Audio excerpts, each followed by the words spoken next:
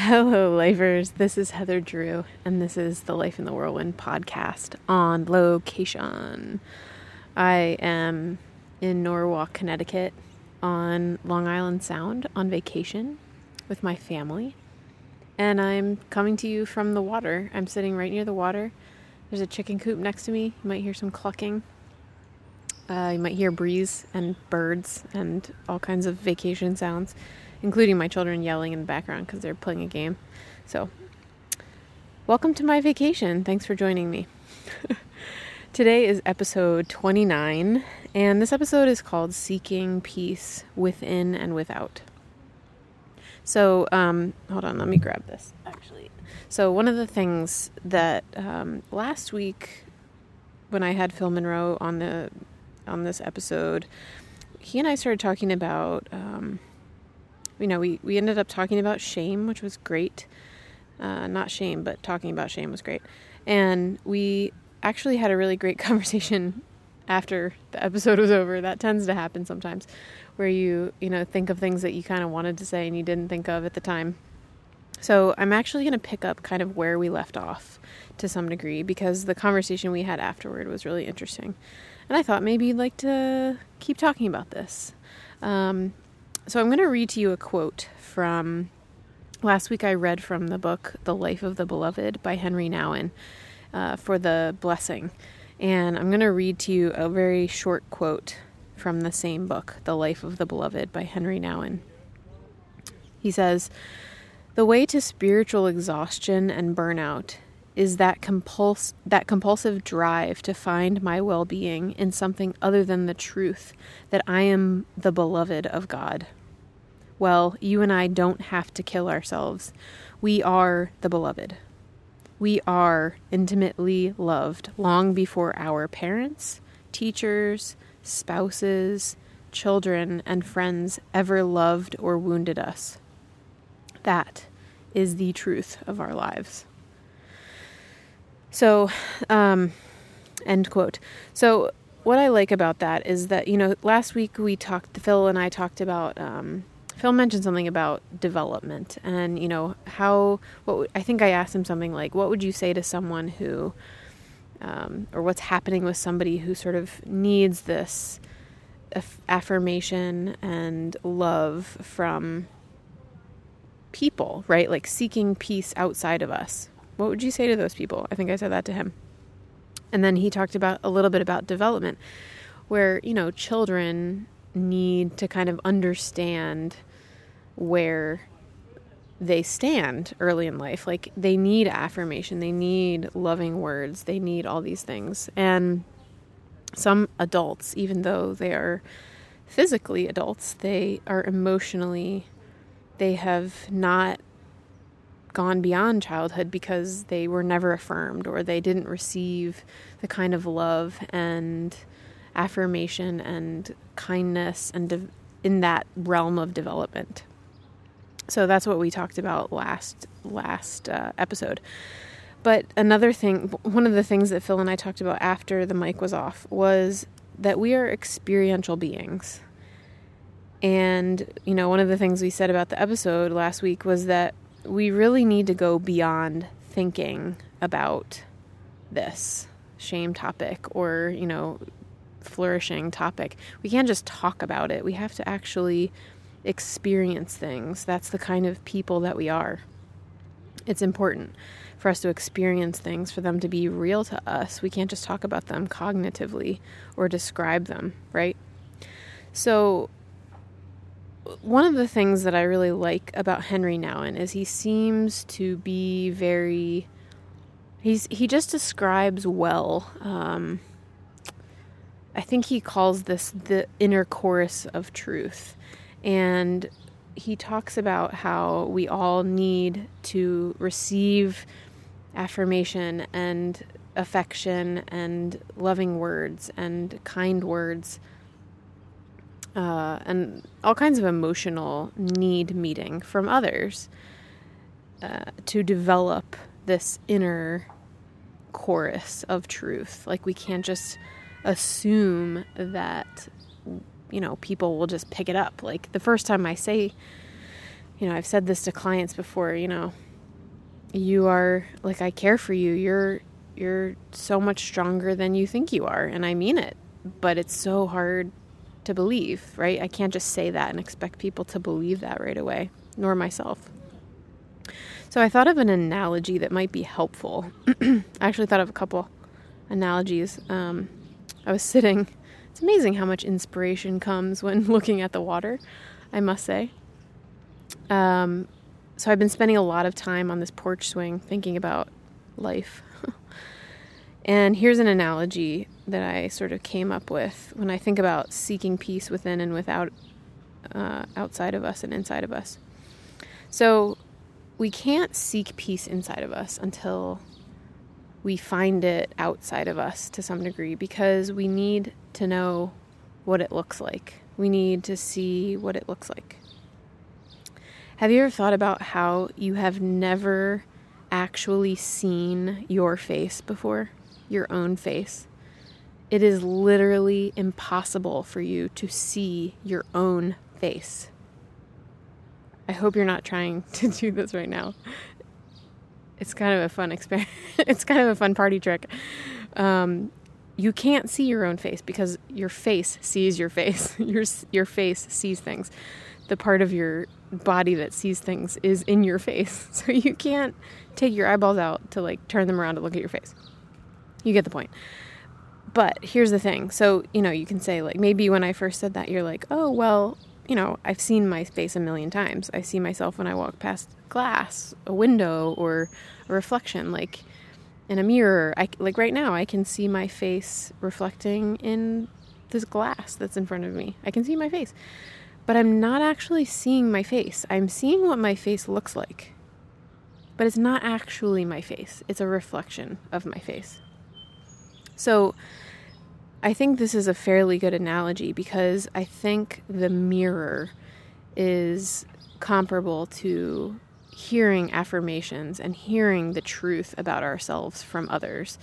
It's like you can't know what your face looks like until you see it in a mirror. Like, imagine if there was no such thing as a reflection. There were no mirrors. You didn't see yourself in glass or water, when you passed by or whatever. You would literally go through life not knowing what your face looked like. So it's like mirrors. People are mirrors. And this analogy goes so far. This is why, sometime I'm definitely planning on doing at least one episode on relationships, because I'm reading this really good book right now about relationships, like soul friendships. And I want to talk about it when I'm done. So I'm sure we'll talk about this. But people are mirrors for us because they reflect to us things that we can't see ourselves. And I'm not just talking about weaknesses or whatever. I'm talking about the truth. Like, we need people. We seek love from others. We seek approval from others. It's not necessarily a bad thing. I think it's just a fine line to walk. Because I think we can get so wrapped up in what other people think of us that we forget to develop the inner chorus of love. So we seek peace outside of us and forget that where it's really stored up, the truth of us, the truth about us, the truth of God loving us and Him making us in love. I think we forget that, and we forget that it lives within us. So when I say, you are beloved, do you believe me? I've said that a few times on this episode. I've said a few times, you are beloved, my friends, because you are. And I understand that some of you don't even know me except for this podcast. So why would you believe me? But, that's one part of it. But the other part is that it's really hard to believe just hearing it. We have to experience it. But how do we experience things? We experience things through practice. So this is another reason why I think this mirror analogy works so well, or this, I have this other analogy coming up in a second here, but I think that's why this analogy works so well, is because we kind of need human relationships to do this practice of experiential understanding of this. So we need to practice inside of relationships, believing that we are loved. And I have a couple of, I have a few friends who, one in particular that I'm thinking of, who will occasionally just be very effusive, like just be very affirming, say, like cut straight to the heart of me and speak to my soul. And when this happens, I think I've mentioned this, my very first reaction is oftentimes, this person is full of it. Or, nobody is this nice. Like, I've heard myself say those words in my head. Nobody is this nice. Isn't that messed up? Like, I should have the opposite reaction. I should have, I would love it if I lived in a world in my mind where I was so in tune with my oneness, with a loving God who created me, that I could hear those words and I could just go inside and just be like, yes, I know this is true. And, not in false humility, not in arrogance. Those are two sides of the same coin. Like, false humility is one side, and then, like, oh no, stop, that's not true. And then there's arrogance of like, yeah, I know I'm great, you don't have to tell me that. It's just, that's a whole other thing. But wouldn't it be great if, when my friend said to me these kind, they're true of me, they're not just like blowing smoke up my butt, they're true of me because this person speaks directly to my heart oftentimes. And wouldn't it be lovely if I could just say, yeah, I feel like I kind of understand that. Like, I'm in touch with that deep current of myself. To know that, every day, if I could wake up feeling that and tapping into that, how lovely life would be. What a different life that would be. Here's my second analogy for this. The mirror is one. The second analogy I thought of is this. And not too different, but it kind of dawned on me.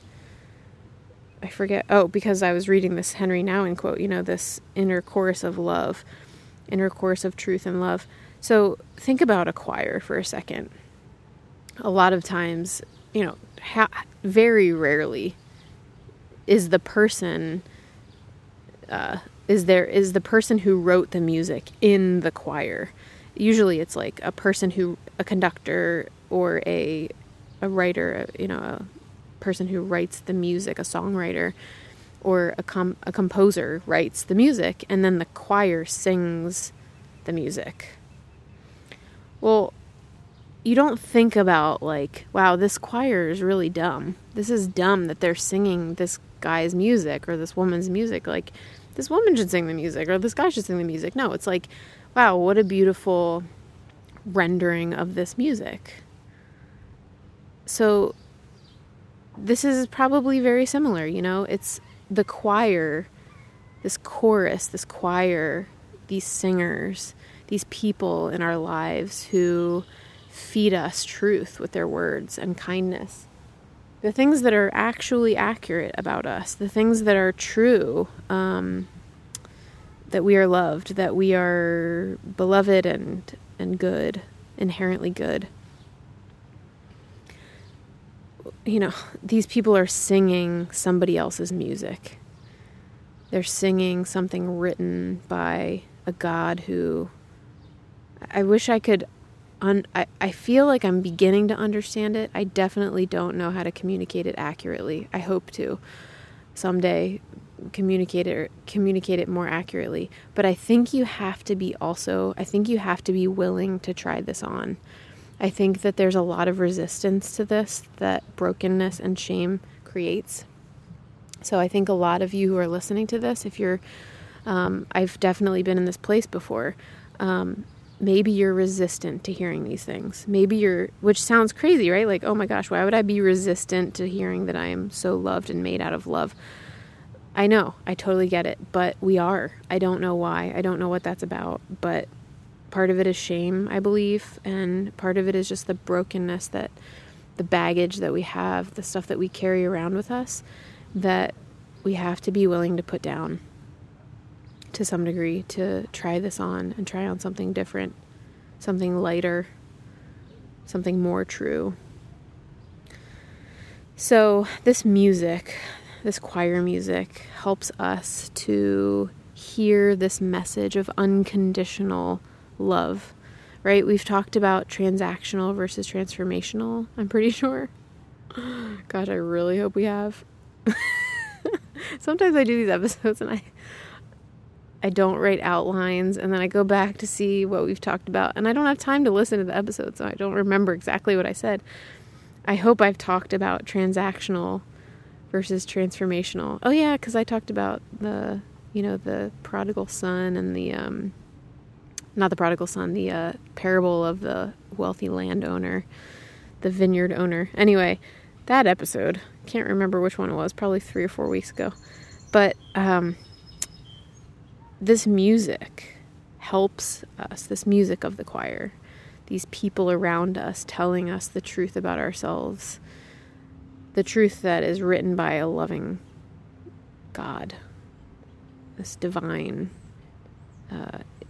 love that literally penetrates everything and oozes in and out of everything. It's like in flow. I'm sitting here in the middle of nature. Like, I can't even look at this stuff and not imagine there's this loving, absolutely creative being behind all of this that also made me and breathed spirit into me.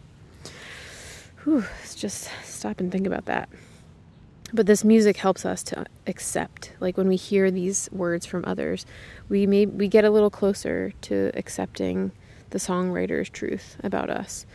And it helps us, I think, push back on the stories that we talked about last week, those shame stories that are untrue of us. It helps us push back. So it's like you fake it till you make it. You kind of use these truths to say, I try that on and I don't buy it. Like if somebody ever says harsh words to you, or I don't know if I'm sure you've received some kind of letter or something, text or something that's sort of painful to read. It sort of cuts to your core and you feel a lot of shame or you feel sadness. And there's this part of you that might be able to say, you know what, I try this on, and I would just wear this. I would take this on and just totally own it as my story. But no, I'm not going to do that. I'm going to listen to the music of what's true about me, and I'm going to move into that space, and I'm going to just keep trying that on and see what happens, right? Here's a little story for you. So yesterday, hold on, I have to adjust a little bit because I'm in a weird, funky position here. Yesterday on our beach vacation, we were eating shrimp for dinner. And, when you're at the beach and you get your shrimp off of the boat that you watched come in the afternoon, you get them with the shell on, and they're not shelled or deveined. You just take them whole and alive. And we did that. So we had a yummy shrimp dinner last night. And my daughter, who's 7, I think you've heard her before. She started one of these episodes by saying, "Hello, welcome to the Life in the Whirlwind podcast." She was sitting next to me, and she said, "How do you take off this hard part of the shrimp?" And I could have easily done it for her. I could have easily just taken her shrimp, put them on my plate, and shelled and deveined the shrimp for her. But instead what I did is I said, okay, I'm going to pick up mine, you pick up yours, and I'm going to show you step by step how to do this. First take off the legs, then put it belly side up and open the shell, and then pinch the tail and all the flesh comes out, and then you got your shrimp. So we did this together for a few times, and I said to her at the end, I kind of just had a moment actually, because I had already been thinking about this episode, and I had been thinking about, these topics, because that's what I do. I contemplate them constantly probably. But I was thinking about this, and I said to her, I had this moment, I was like, oh, this is a teaching moment. So I said to her, do you know why I taught you how to do this instead of just doing it for you? And she kind of looks, she has this thinking face, and then she looks at me, she goes, yeah, so that I will always know how to do it, even when you're not eating shrimp with me. I couldn't have planned that. That was perfect. It's the perfect story for this episode. Our friends, our loved ones, our partners, our teachers, our faith communities, our gurus, our whatever, fill in the blank, people who are important to us, they are there to teach us how to devein and shell the shrimp so that when they're not there, we can do it ourselves. They're there to teach us the music so that even when the songwriter is long gone, we can sing the song and we know the song in our deepest heart. That's, I think, what it looks like to seek peace outside of us and then let it become a process of seeking peace inside of us. But I think it has to go in that order. And I think we have to be pretty patient with ourselves. And I think that's fair. So, here's my invitation to you this week. We've been talking about receiving this kind of love, receiving these words and affirmations from others.